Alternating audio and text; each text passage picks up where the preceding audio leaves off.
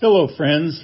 The last couple of days I've been at the College of the Ozarks for the National Christian College Athletic Association National Volleyball Championships, really rooting on the Lady Cats from College of the Ozarks.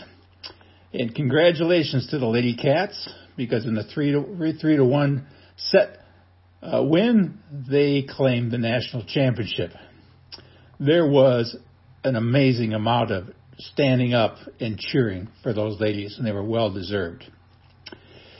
But it reminded me of a Bible passage, believe it or not, from Hebrews chapter 10, verses 24 to 25.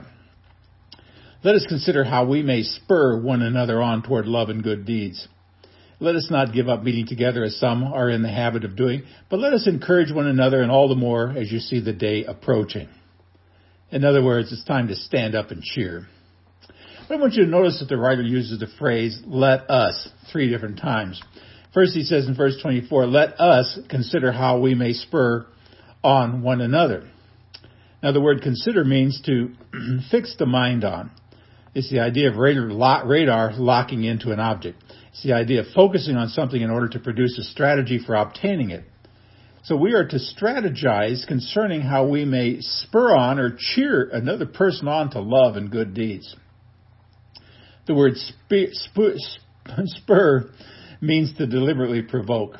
It is almost always used in the New Testament in a negative sense, such as deliberately picking a fight with someone, but here the sense is positive. We are to find a strategy which will enable us to deliberately provoke one another to love and good deeds.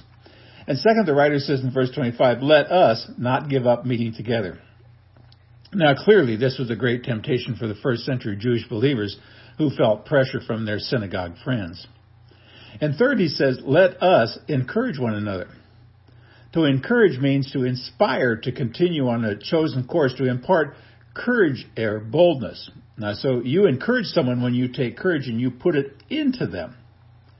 Now, the Greek word translated encourage has the idea of coming to the aid or assistance of someone. I mean, imagine, for example, a real tired traveler. You see him kind of walking down the road. He's got a heavy load on the shoulders. The head is low, the shoulders stooped, knees wobbly, feet barely moving. It's as if every step is agony. As you watch him, suddenly he staggers and he begins to fall, and you see that he's never going to make it to where he's going. So maybe you pull your car over, you come alongside, you lift the load from the shoulders. Maybe you put it on your own for a while, and you put your arm and says, it's okay, I'm going to help you make it.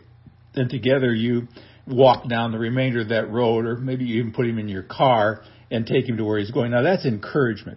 It's coming alongside another person to help them out in their time of need. Now encouragement is fundamental to the Christian faith. We need this because everyone is having a hard time. I'm going to say that again. Everyone, and that includes me, is having a hard time of some kind or another. There's so much despair in this world. Some people are so negative that they're never happy about anything. Maybe you've heard this old story about a man who decided to enter a very strict monastery, very Spartan, concrete floors, cold biscuits, the works. One of the rules was that the monks had to keep absolute silence. They could only speak 2 words every 5 years. Well, this guy entered, kept silent for 5 years, and when his time was for his review came up, his superior asked for his 2 words, and he said, food bad. His superior blessed him, sent him back to his work, and 5 years later his review came up again, and the superior asked him for his 2 words, and he said, bed hard. His superior blessed him and sent him away, and 5 more years passed, and his superior once again asked him for his 2 words, and he said, I quit. Well, that doesn't surprise me, said his superior. You've been complaining ever since you got here. Well, I think we all know people like that, don't we? They may be fine folks most of the time, but if you talk to them long enough, they're going to start complaining. I often call these people joy suckers, but they have the ability to suck the joy out of you from 100 yards away. And I know people like that. When I see them coming, it's all I can do to keep from running the other way. But I really think we kind of need this message because we kind of live in angry times. I mean, nowhere is the anger more evident than on social media. I mean, if you are on Facebook or Twitter, you already know what I'm talking about. I mean, people say terrible things to one another on social media, often for no reason at all. I mean, something about those 280 characters on Twitter that brings out the worst in us. We write things in anger we would never have the courage to say in person. We lose our temper. We question people's motives. We slander other people. We spread rumors. We spread fake news, false news, all kinds of news. Sometimes we use nasty language that comes right out of the sewer. Now, sometimes we do it in order to defend some Christian teaching we think has been threatened. But friends, good motives do not excuse sinful behavior. Now, we may say, I'm fighting fire with fire, which is true, except that firefighters usually fight fire with water, or at least foam. So how quickly we descend into evil speech on the internet. Now, to make myself clear, sometimes we do need to confront error with truth. When that time comes, we need to speak the truth, even when we know we will get an angry response. But in those moments, we need the Holy Spirit to guide our words lest we go too far. And often we'll do better to walk away from social media so we don't stay all worked up all the time. See how important it is to be an encourager. Perhaps you've read these words somewhere. It says, if you treat a man as he is, he will stay as he is. But if you treat him as if he were what he ought to become and could be, he will become that bigger and better man. Now, that strikes me as an entirely true statement. I mean, people tend to become what we think of them. They either live up or down to our expectations. If you treat a person as trustworthy, they'll strive to prove themselves worthy of trust. If you tell one of your children you can do it, pretty soon they'll start to believe it. If you treat a friend as an enemy, before long, that's what they'll become. And if you treat a person as a criminal, he may prove it by robbing you blind. Now that brings me to the last part of Hebrews 10:25. It says, let us encourage one another, and all the more as you see the day approaching. Now, if you're reading in most versions, you're going to notice that the translators capitalize the word day.